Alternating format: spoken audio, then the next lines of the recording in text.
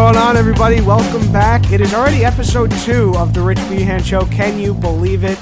I know I can't. What's going on, everybody? I'm your man, Rich Behan. We have a lot to get to today. It's been quite the interesting week here in New York sports. Baseball kicks off. The Mets and the Yankees, they had their opening weekend series. Yankees played 4, Mets played 3. Decent weekends for both teams, but we're going to get to that and a little bit later in the show. So I want to start with this. The New York Football Giants. There's a lot that's going on with them right now, and a lot that people don't necessarily understand what's going on, because it's very hard to keep track of. Before we released the first episode last week, a day or two after that, the Giants traded Jason Pierre-Paul. So that's where we'll start here. So like I said, JPP is now gone, and he is with the Tampa Bay Buccaneers. He was traded for a 2018 4th-round pick. Interesting. When I first saw this, I was like, okay, this is interesting, and I don't know what they're doing with this. It's actually a 3rd-round pick, too. So it's JPP for a 2018 3rd round and a 4th round pick. Now, I know that the Giants are kind of rebuilding, but they're kind of not. So I don't know. I don't know if you want to call it a full-on rebuild. Maybe you want to call it a retool. I think that might be a little better. So they get 2 more draft picks for this year's upcoming draft. But for JPP to leave now, this Giants defense, I don't know, they're not necessarily in a pickle, but it's not going to look the same. The defensive coordinator, James Bettcher, the new guy, comes in, and he's going to change up the defensive scheme. So now, was there really room for JPP on this team? And a lot of people say no. And I would tend to agree. But I will say, when I first woke up and I saw the message on my phone that JPP was traded, I was very upset. For a long time, JPP was the heart of this team. And even after losing, a lot of his hand, he still fought his way back, and like I said, was the heart and soul of this team for about 3 to 4 seasons. So in the locker room, you're going to lose a lot. But I will say this. The only way I am happy with this trade is if the Giants go out and then they extend Odell Beckham. Because that is the only way that I see this trade benefiting the New York Giants. JPP was set to make around an astronomical $27 million next year, which was just not going to cut it if the Giants had any hope of re-signing Odell. So, to me, that's one of the main reasons the Giants decided to make this trade. And I'm going to be honest, the Giants probably could have gotten more from JPP if he wasn't making that much money. They could have definitely squeezed a 2nd-round pick out of the Buccaneers if he wasn't making so much money next season. So now I move on to another guy that I had just mentioned in Odell Beckham Jr., a man that cannot, no matter what he does, get out of the spotlight in New York. With the kicking of the nets and then getting down on one knee and pretending to marry the kicking nets, and it's just the thing is, what you, if you're the Giants, you had to know what you signed up for. You had to. Because this was a kid who is extremely talented, and we know this. But sometimes it doesn't click for him. Not everything clicks at the same time. He's got to realize that the amount of talent that he has, he can't be doing some of the stuff he does. Some of the touchdown celebrations he does, the pretending to be a dog and peeing on the field. Like I mentioned with the kicking nets, throwing temper tantrums on the sidelines. When you're trying to be a face of a franchise and when you're trying to practically beg, for a max contract, you can't be doing that stuff. You just can't. I'm sorry. And like I said, yes, is his on-field talent worth a max contract? No doubt. No doubt.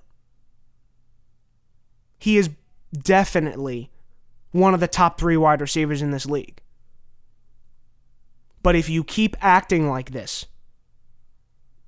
nobody's going to pay you that. Forget about the Giants. I'll guarantee you any amount of money that the New York Football Giants will not pay this man if he keeps acting like this. That's just not the way the franchise works. When you look at the history of the New York Giants, you think of a high-class organization. So if Odell keeps acting like this, there is no way the Giants will pay him. And then we moved into the Odell trade talk, which, oh boy, this was a goodie. I liked this. This was a lot of fun for me, sitting back and watching and trying to see if teams would actually trade for Odell Beckham Jr. and if the Giants would actually ship Odell Beckham Jr. I was sitting at lunch one day and I got the notification across my phone that, the Giants were shopping him and that the Los Angeles Rams were a possibility. And I sat back and I said, wow. These Rams, who have vastly improved this offseason, if they now come in and they get Odell Beckham, that's a Super Bowl team right there. No question. But then the rumors died down and John Mara came out and he said that, no, we're not really shopping Odell, but we will entertain offers if they are as good as they should be. And then, to me, that translates to as good as they should be. To me, the only team that has anything to offer me currently for Odell Beckham Jr. is the Cleveland Browns. Because the Cleveland Browns currently sit, as you probably know, at pick 1 and pick 4 of this upcoming draft. If I'm the Giants and the Browns come calling and they say, okay, we feel like we're close enough to at least get to the playoffs, and Odell Beckham will push us over the edge. If I'm John Mara, I sit back and I say, okay, the asking price starts at the 1st and the 4th pick of this upcoming draft. Now, you might sit back and you might say, Rich, that is way too much to ask for. But is it really? Look at Odell's stats. Odell, the youngest receiver, to look up any receiver stat, Odell's probably the youngest to do it. Again, I will go back to the point of how talented this man is. But for some reason, he just cannot get out of his own way. And once he starts to do that, then the Giants will probably pay him instead of entertaining an offer from the Cleveland Browns. But I like to play hypotheticals, so let's just say the Giants are tired of Odell Beckham and they do trade him for those 1st and 4th picks in this upcoming draft from the Cleveland Browns. So now you're the Giants and you sit at 1, 2, and 4. And don't forget about the Jets at number 3.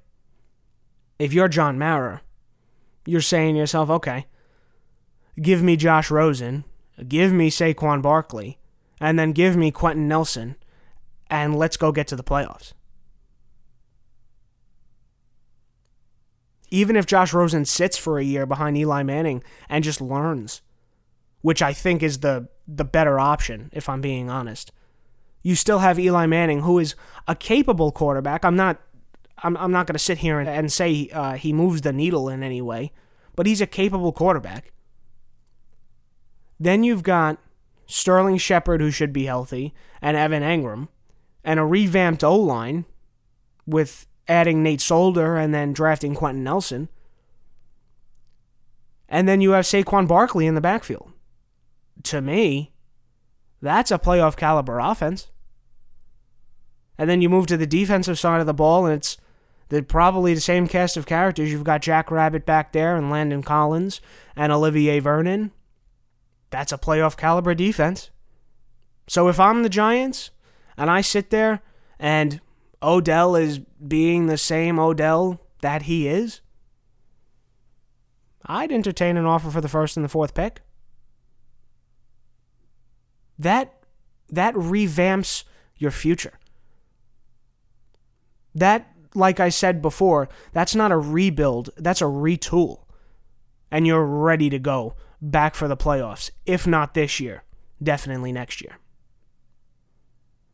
A point on the Jets here before we get to a little bit of a break here. The Jets had, I think it was the most money or second to most money to spend this offseason. And they did a good job. They added certain pieces that I think they needed to add. They added a cornerback, which is good. But this whole quarterback situation that the Jets have going on here is confusing to me. Because you go out and you re-sign Josh McCown, and I'm sitting here and I'm like, okay, you're going to go out, you have the most money to spend, and you're going to go out and improve your team everywhere else to say to your fan base, okay, we're serious about getting back to the playoffs. And then you come back and you add Josh McCown? I mean, I'm not saying that there were other options out there. Yes, of course. And I know Josh McCown was a fan favorite, but come on. You're going to go out there and add other pieces, and then your big quarterback signing is going to be Josh McCown, and then you're going to try and tell people that we're going to get back to the playoffs? Stop it. And then they added Teddy Bridgewater to the mix, which is great because I think he's a good quarterback, but does the man have any knees? I mean, you don't know that. You don't know how he is physically. I mean, of course, he passed his physical to sign the deal. But passing a physical and playing in a football game are two totally different things. So that's why, and I will say it time and time again until we get up to our draft special episode, Baker Mayfield to the Jets just makes too much sense. I've been saying it for the longest time. If the Giants didn't take him at number 2, then the Jets would have taken him at 6. And now that they moved up to 3, I think it's a done deal. His attitude, his work ethic, everything about him screams New York. And I think he will fit in perfectly with these New York Jets. And if you draft Baker and then you want to tell me that we're going to charge to the playoffs, now I'll believe you. I'm going to take a quick break. Here's Joe Binder in for Justine Strezpek with your sports update. I'm Joe Binder with your sports update. The Notre Dame women's basketball team won the 2018 national championship. After completing the overtime upset over UConn in the Final Four, the Irish came back to take down Mississippi State 61-58 thanks to a buzzer beater by Arike Ogunbowale. Ogunbowale for the win. Good! Arike Ogunbowale wins the national championship for Notre Dame. Adam Amin on the call for ESPN. The Loyola Chicago Ramblers' miracle run to the national championship ended in the Final Four after a 69-57 loss to the Michigan Wolverines. Loyola Chicago went into halftime with a 29-22 lead, and it looked like the Cinderella story was going to continue. However, a 47-28 Michigan onslaught in the second half proved to be the Ramblers' downfall. Michigan big man Moritz Wagner led the way for the Wolverines with 24 points and 15 rebounds. Chris Mack has officially been hired as the new head coach of the Louisville Cardinals, replacing the interim Dave Padgett. The deal is said to be worth around $4 million a year over the next 7 years. He will look to return Louisville to its former glory before scandal struck the program. Mac's move to the ACC marks the second year in a row that the Big East Coach of the Year has been hired away from their respective program, with Chris Holtmann leaving for Ohio State last year. Xavier has already named their replacement for Mac as they promote from within, hiring Travis Steele to a 5-year contract. Baseball is back in full swing, and with that comes the debut of Japanese pitching sensation Shohei Ohtani. Deemed the next Babe Ruth, Ohtani had a decent first outing, going 6 innings and striking out 6 while allowing 3 runs on 3 hits. We also had our first complete game shutout over the weekend as Twins youngster Jose Barrios stymied the Orioles bats to allow just 3 hits while striking out 6. This has been your Sports Update. I'm Joe Binder.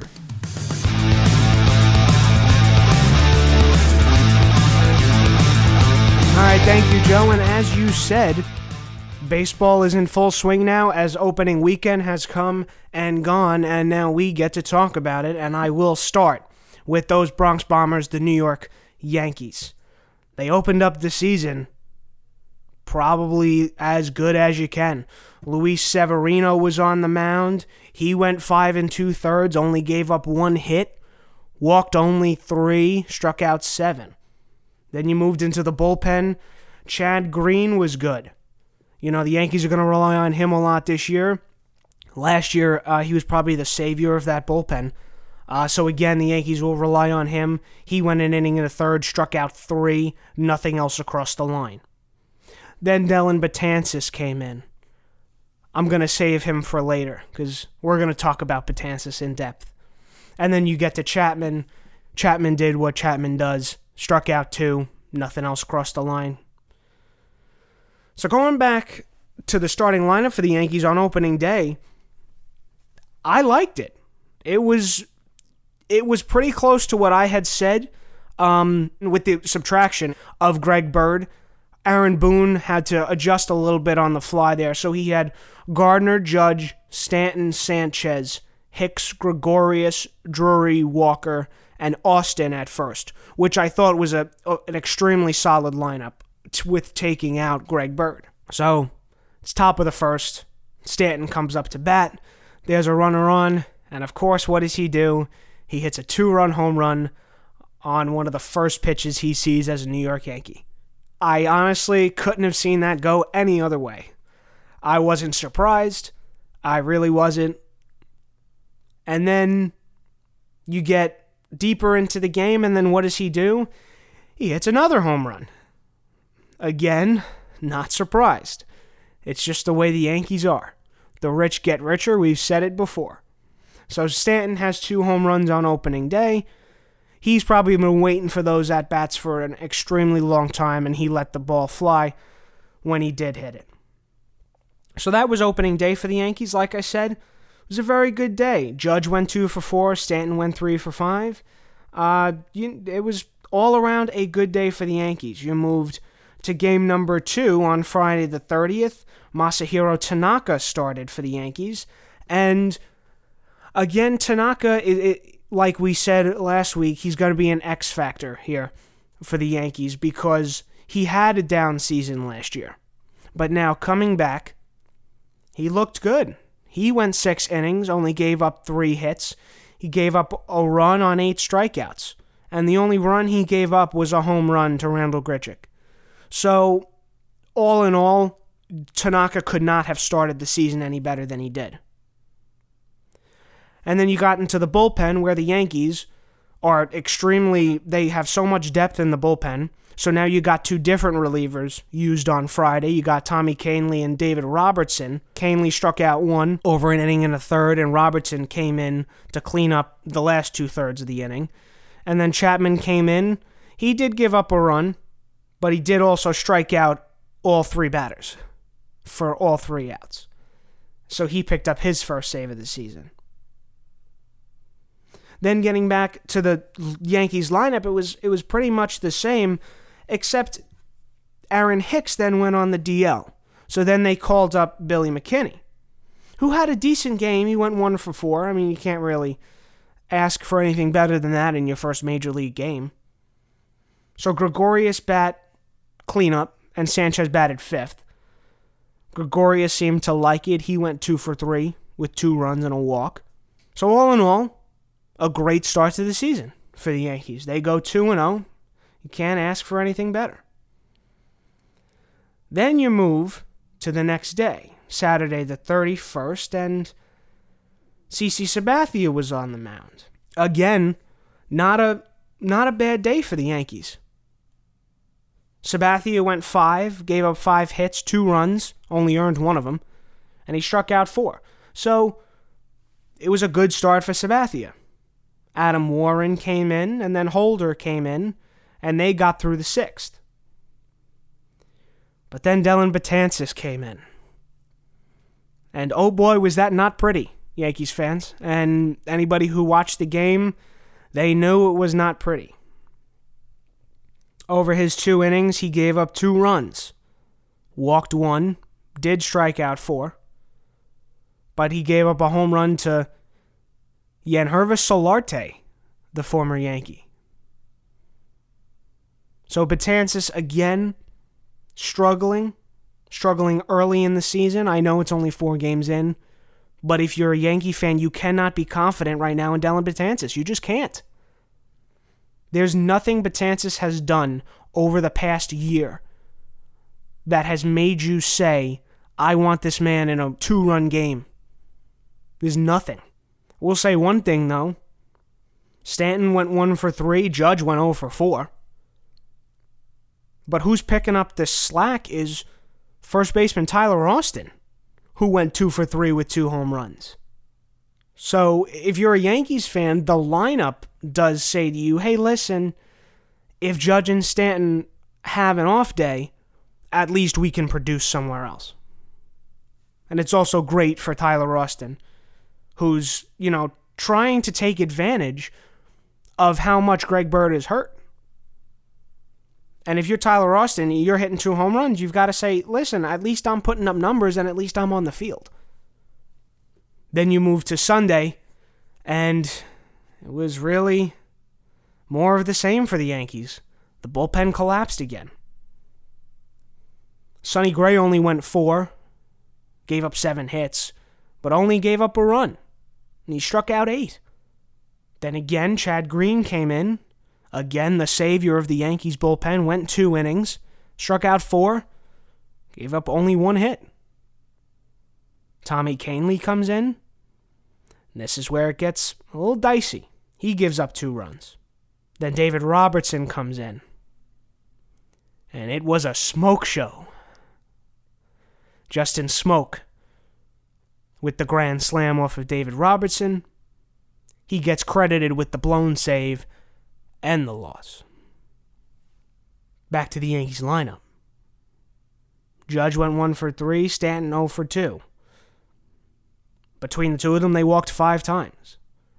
So even if they're not hitting the ball, they're still getting on base, which is good to see early in the season here. But something I will say is, through the first 4 games, maybe I was a little overcritical of Brandon Drury. He's batting .385. Arguably one of the most constant Yankee hitters right now in the lineup. So right now, I will swallow my words, and I will say that Brandon Drury has had a great start to the season. And I hope he does succeed. And so far he has. So the Yankees not opening the season as great as you would have liked, because now the Yankees sit at 2-2, which they could have been easily 4-0. I don't think anybody can tell you differently. Easily could have been 4-0. But the Yankees having some Metsian troubles with their bullpen. And listen, I'm not saying it's going to last the whole season, because again, we're only 4 games in. The Yankees will figure it out. But it's a little concerning. A little concerning here to start the season for the Yankees and their bullpen. Transitioning to the Mets now, and the Mets opened up against the Cardinals, and it was more same old for the Mets. Noah Syndergaard came out, got the opening day start, probably due to DeGrom getting his spring pushed back a little bit. But Thor came out, 6 innings pitched, 6 hits. He did give up 4 runs, but he also struck out 10. And then the bullpen, made up of Gesellman, Swarzak, and Familia, they gave up no hits for the last 3 innings of the game, while striking out 5. So really, if you're a Mets fan and you watch that game, a tremendous start to the season. Your bullpen giving up no hits? Oh, my goodness. What any Mets fan wouldn't have given to get that for the past 3 seasons, where the bullpen has been abysmal. Now you get to the Mets lineup, and there was, when I saw this lineup, I was like, wow, this is terrible. If you follow me on Twitter, I was like, what is this? Cabrera batting 4th, and Plawecki in over d'Arnaud, and Syndergaard batting 8th. I was just like, what is Mickey Callaway doing? This is not the first impression you want to make. But boy, was I wrong. Brandon Nimmo, 2 for 3 with a walk. Plawecki, 2 for 3 with a walk. 2 walks, for Plawecki. Also with a RBI in the game. And then Rosario batting 9th. Like I said, I hated it when I first saw it, but now I love it. Gives you that second leadoff type of thing here. So for the Mets, driving in 9 runs on opening day without hitting a home run. The internet the Mets Twitter was up in arms. They were like, well, where are our home runs? That was supposed to be our whole offense. What's going on? But hey, this is something the Mets are going to need to do this season. They're going to need to put runs across the board without hitting the ball out of the park. They're going to have to. And you got a great glimpse of that on opening day. Then you move to Saturday, and the Mets again beat the Cardinals 6-2 behind Jacob deGrom, who didn't look his best, but only gave up 1 run. 5 2/3, 4 hits, 7 strikeouts for him, and like I said, only gave up 1 run. If you watched the game, it was easy to see that deGrom was not on top of his stuff. Then, for the Mets again, it was the same 3 relievers that came in and nailed the door.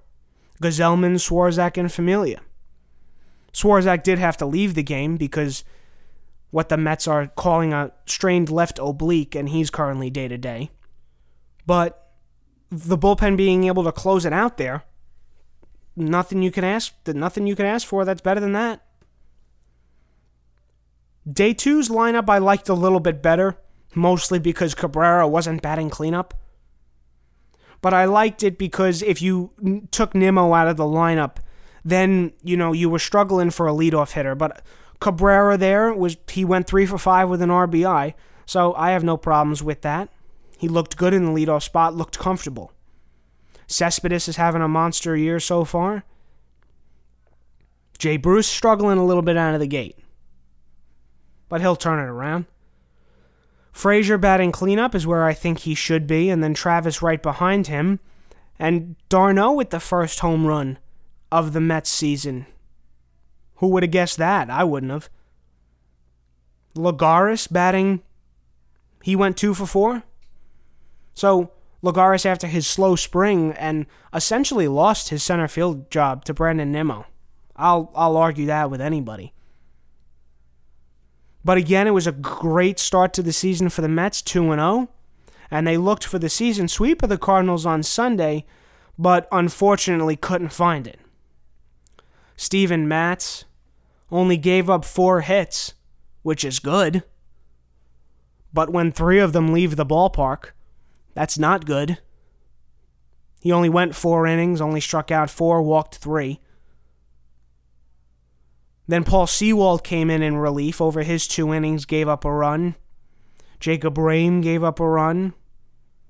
Jerry Blevins came in for 1 out. Got the 1 out, but in the meantime walked 2 people. And then A.J. Ramos finally saw some action, and he had a clean inning. But I will say, when the bats disappear on this team, it's not good. It's not good, especially when you have Matz giving up all these home runs. Cespedes, of course, off to a great start, 364 like we said. Lagares went 3 for 4. He's up to 556. And especially Nimmo now, the Mets are saying he has flu-like symptoms, so he might be out for a little bit. So if Lagares can man center field until Michael Conforto will be activated in what seems like the next few days, simply because he caught a flight to New York on Sunday, which blew a lot of people's minds. I mean, this is a man that wasn't supposed to come back until the beginning of May. And now he's going to be back a full month earlier. Which has to be a morale booster for this team to be fully healthy. And speaking of fully healthy, I forgot to mention this with the Yankees. They've had some DL trouble to begin the season. Aaron Hicks Saturday landed on the DL. Billy McKinney then left the game. Then Adam Warren left the game. It's never good to be bit with the injury bug this early in the season. So hopefully the Yankees can avoid that. Because the offense is there, like we've said. It's just going to come down to the pitching. And again, you could say that for either the Mets or the Yankees. If the pitching and the bullpen can hold itself, the offense will take care of the rest. All right, that's going to do it here for episode 2 of the Rich Behan Show. Just a few reminders before we leave here.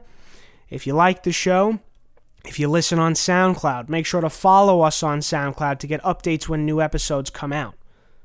So if you listen on SoundCloud, that's your option. If you listen on iTunes, which we have finally gotten on after a little technical difficulties here, make sure to listen on iTunes. Make sure to rate on iTunes. That goes a long way, and we greatly appreciate if you rate on iTunes. So again, listen on SoundCloud, listen on iTunes. Follow us on Twitter. We don't just tweet updates about the show, we tweet updates about New York sports in general.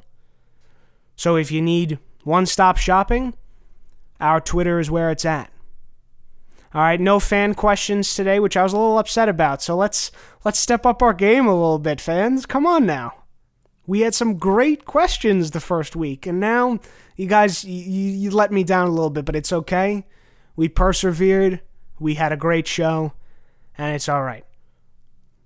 Like I said, that's going to do it for this week's episode. Hope you liked it. Again, listen on iTunes, listen on SoundCloud, follow on Twitter.